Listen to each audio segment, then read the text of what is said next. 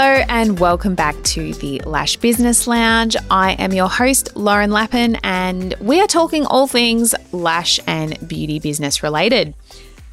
I've got a good topic today.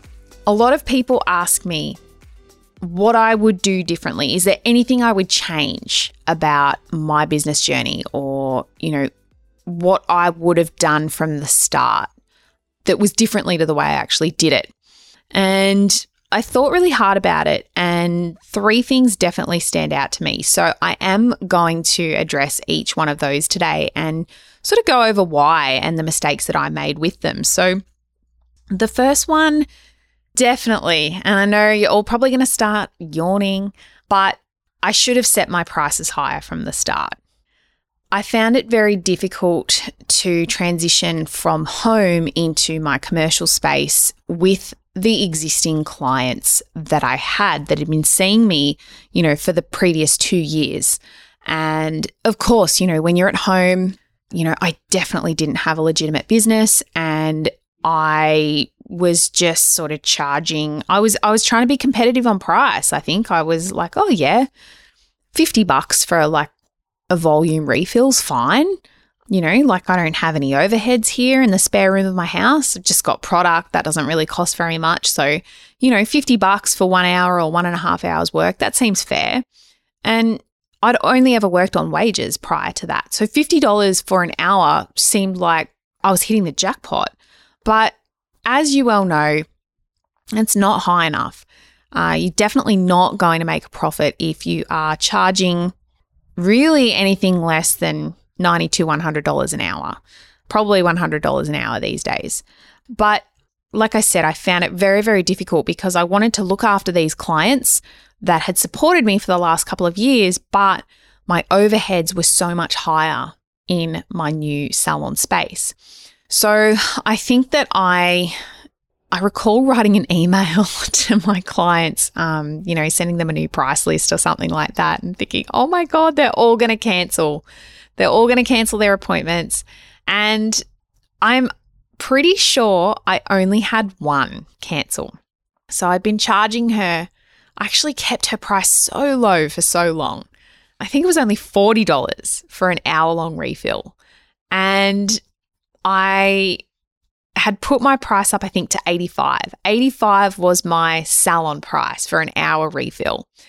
And so, yeah, the price was doubling. And it was really difficult because I'm thinking that no one's going to follow me, no one's going to support me. And I was really shocked because all of them did bar one. And the one that didn't continue to get her lashes done actually did keep getting her nails done, because I used to do nails back then as well. And yeah, she actually kept coming in every 2 weeks to get her nails done. And so I did retain all of my clientele. I was 100% convinced that I wasn't going to. And I did have a transition period. I think I charged them the at-home price for maybe the first appointment in the new space because I really wanted them to come in, see the new space. I was really proud of it. We'd gone to a lot of trouble with, the look and feel. It's completely different to what I have now, of course. Our tastes change and evolve over years and trends change. But at the time, I was pretty bloody proud of my little salon, my little 30-meter square salon. And anyway, none of these people dropped off. Even after I increased their price to their salon price, it really proved to me that people, if you form a connection with them and they value you and you're good at what you do, they will follow you wherever you go and they will pay whatever you're charging. If you're providing an excellent service to them and you make them feel important and like they're really valued when they're in your presence, they will keep coming back and they will pay whatever you charge. And usually people that drop off usually are looking for any excuse. I've had people leave over the years for a price rise of $2. $2. I think I went from $96 for an hour-long volume lash refill to $98. And yeah, got this message from a girl just being like, oh, it's just too expensive. I cannot factor this into my budget any longer. Over $2. But, then I see her wearing lashes on social media from some other salon. So, usually people that leave over a price rise are looking for any excuse to leave. And that's fine. If they don't want to be a client of yours anymore, that's fine. Let them go. They can go wherever they want. It just opens space for new clients who are probably going to be better. Higher quality clients that are willing to pay your new prices and, willing to pay even more. But looking back, I really should have increased them sooner. I should have had my at-home price be a lot higher than what it was. It would have made the transition into a commercial space a lot easier and a lot less stressful. I remember laying awake at night thinking, oh my God, I'm going to open this salon. I've borrowed $25,000 from the bank. Like, it was a massive amount of money to me back then. And I'm going to look like a fool because I'm going to open my doors and I'm not going to have any clients. And I was shit scared. I was scared that people would laugh at me. I was scared that my family would say, oh yeah, I told you so. It's too big of a risk. But the proof is in the pudding. It's like I said, if you're good at what you do, people will follow you and they will pay you. They'll be happy to pay you. And if you have built an amazing relationship with your clients, they will want to support you. And honestly, when you are going from home to a commercial space, or perhaps you are going from renting space in somebody else's salon to opening your own salon, it's a great time to implement quite a big price rise because, people understand that your overheads have changed. It's the perfect time. You don't really have to do much explaining. And I would recommend as well that if you're not registered for GST, so Australians that are listening to my podcast will know what GST is. If you're not registered for GST yet, so your annual total revenue is under $75,000, you're not registered for GST, but you're looking like you might get close to it.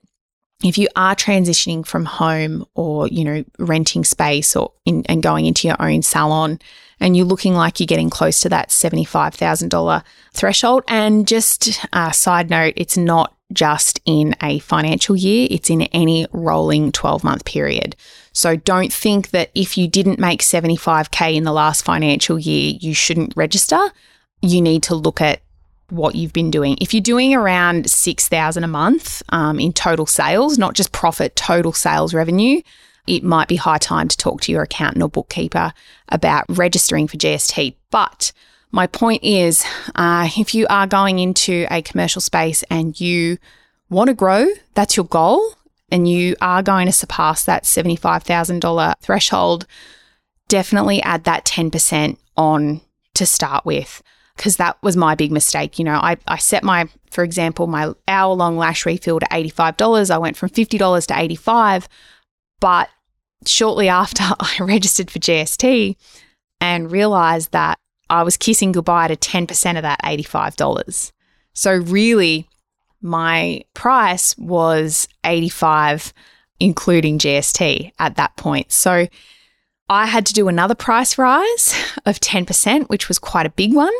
And I did have a few clients at that time that were a little bit shirty with me. But when I explained that I had to register for GST and, I would be losing 10% of my revenue in goods and services tax, they did understand.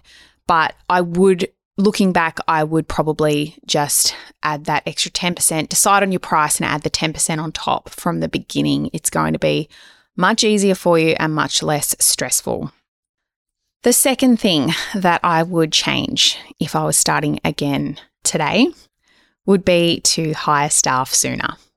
And I really held out for as long as I could because I believed all those things that I heard from family and friends and other business owners about staff being the worst and that they're all nothing but trouble and they're going to steal all your clients and all of that sort of stuff.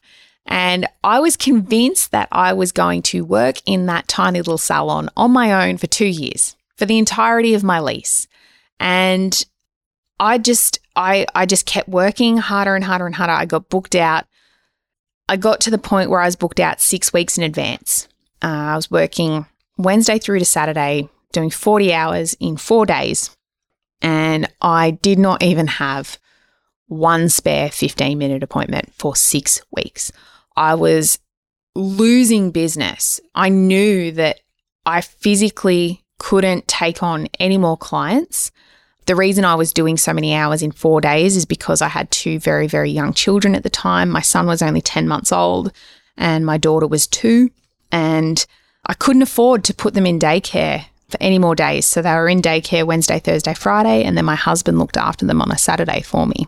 And I suppose I had that mum guilt as well. You know, I wanted to spend Sunday, Monday, Tuesday with my kids and not be completely exhausted and, you know, them be in bed by the time I got home from my salon. But I couldn't afford to put them in childcare for any more than that. And so that's why I didn't add the Tuesday in as well. And I really thought, what the hell am I going to do? I'm on this hamster wheel and I can't get off. Client after client after client.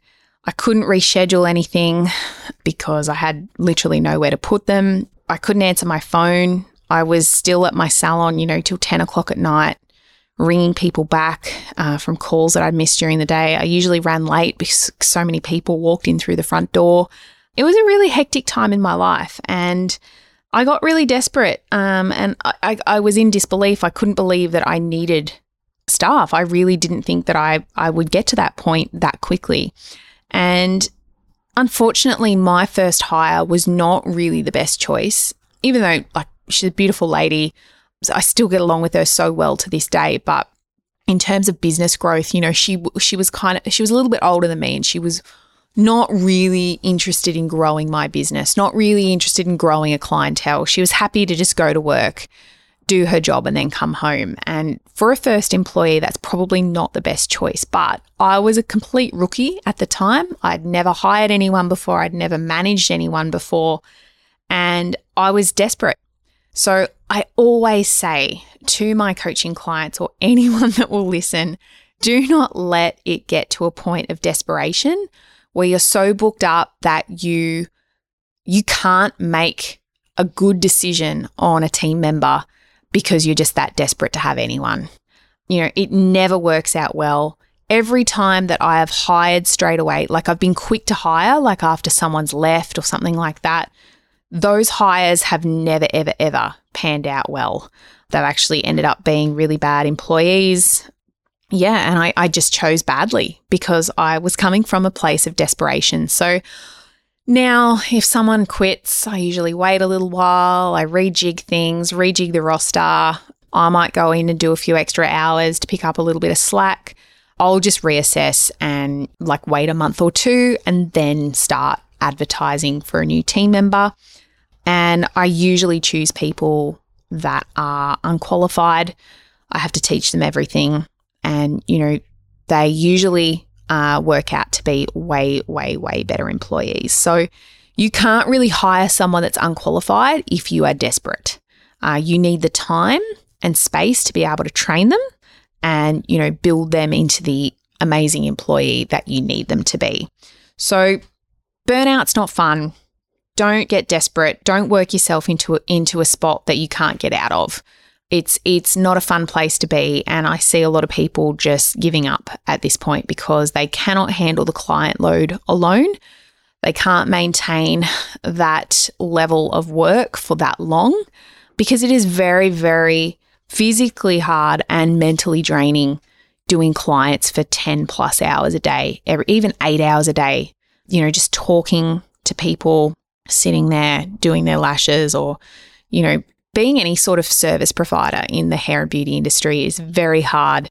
You know, I know that I've talked about on here before that if I work 8 hours, I go home and all I'm capable of is watching Netflix for a couple of hours to numb my brain. I can't hold a good conversation with my husband. It's really difficult because I've just been switched on all day and I am mentally drained from talking to different people. I'm not saying that I don't enjoy it. I love it. I love it when I'm at work. But it is so draining, and I know that you know what I'm talking about. So yeah, definitely I would have hired staff sooner. I shouldn't have let myself get to that point of desperation because I did make a choice that didn't pan out. It worked at the time. Look, I'll tell you that. She was with me for 6 months, and, you know, towards the end of the 6 months, because we were just growing so fast, I needed to hire somebody else. But I wasn't in a place of desperation then. And that third employee, she stayed with me for 2 years and was fantastic.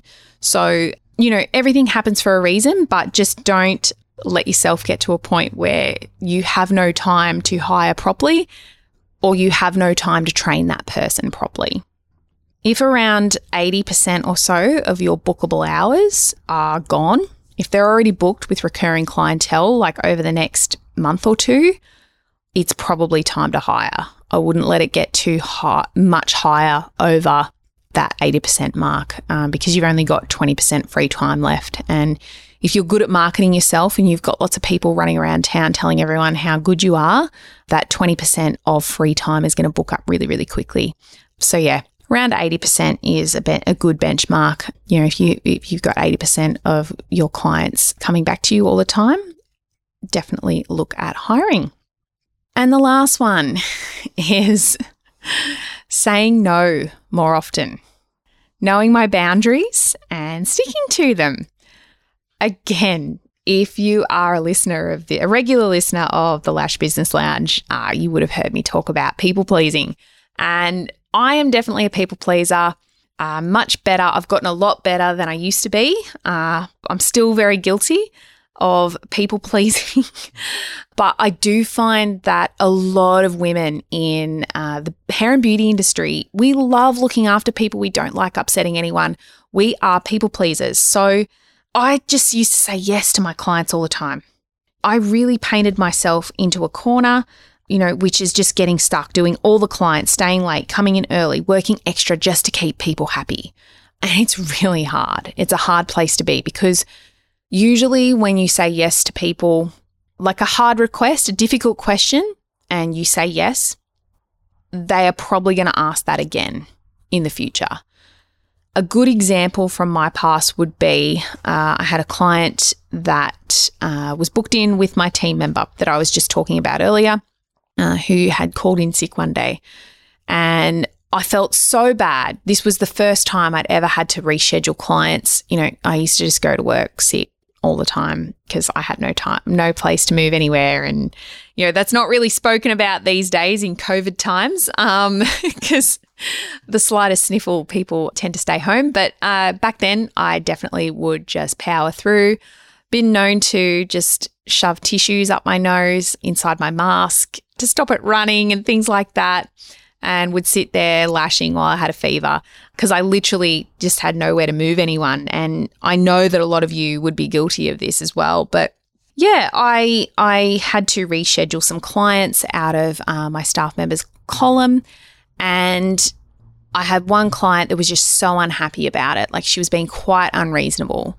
And I was doing my best to try and fit her back in and, nothing suited her. And she asked me if I could do Sunday. And I said yes.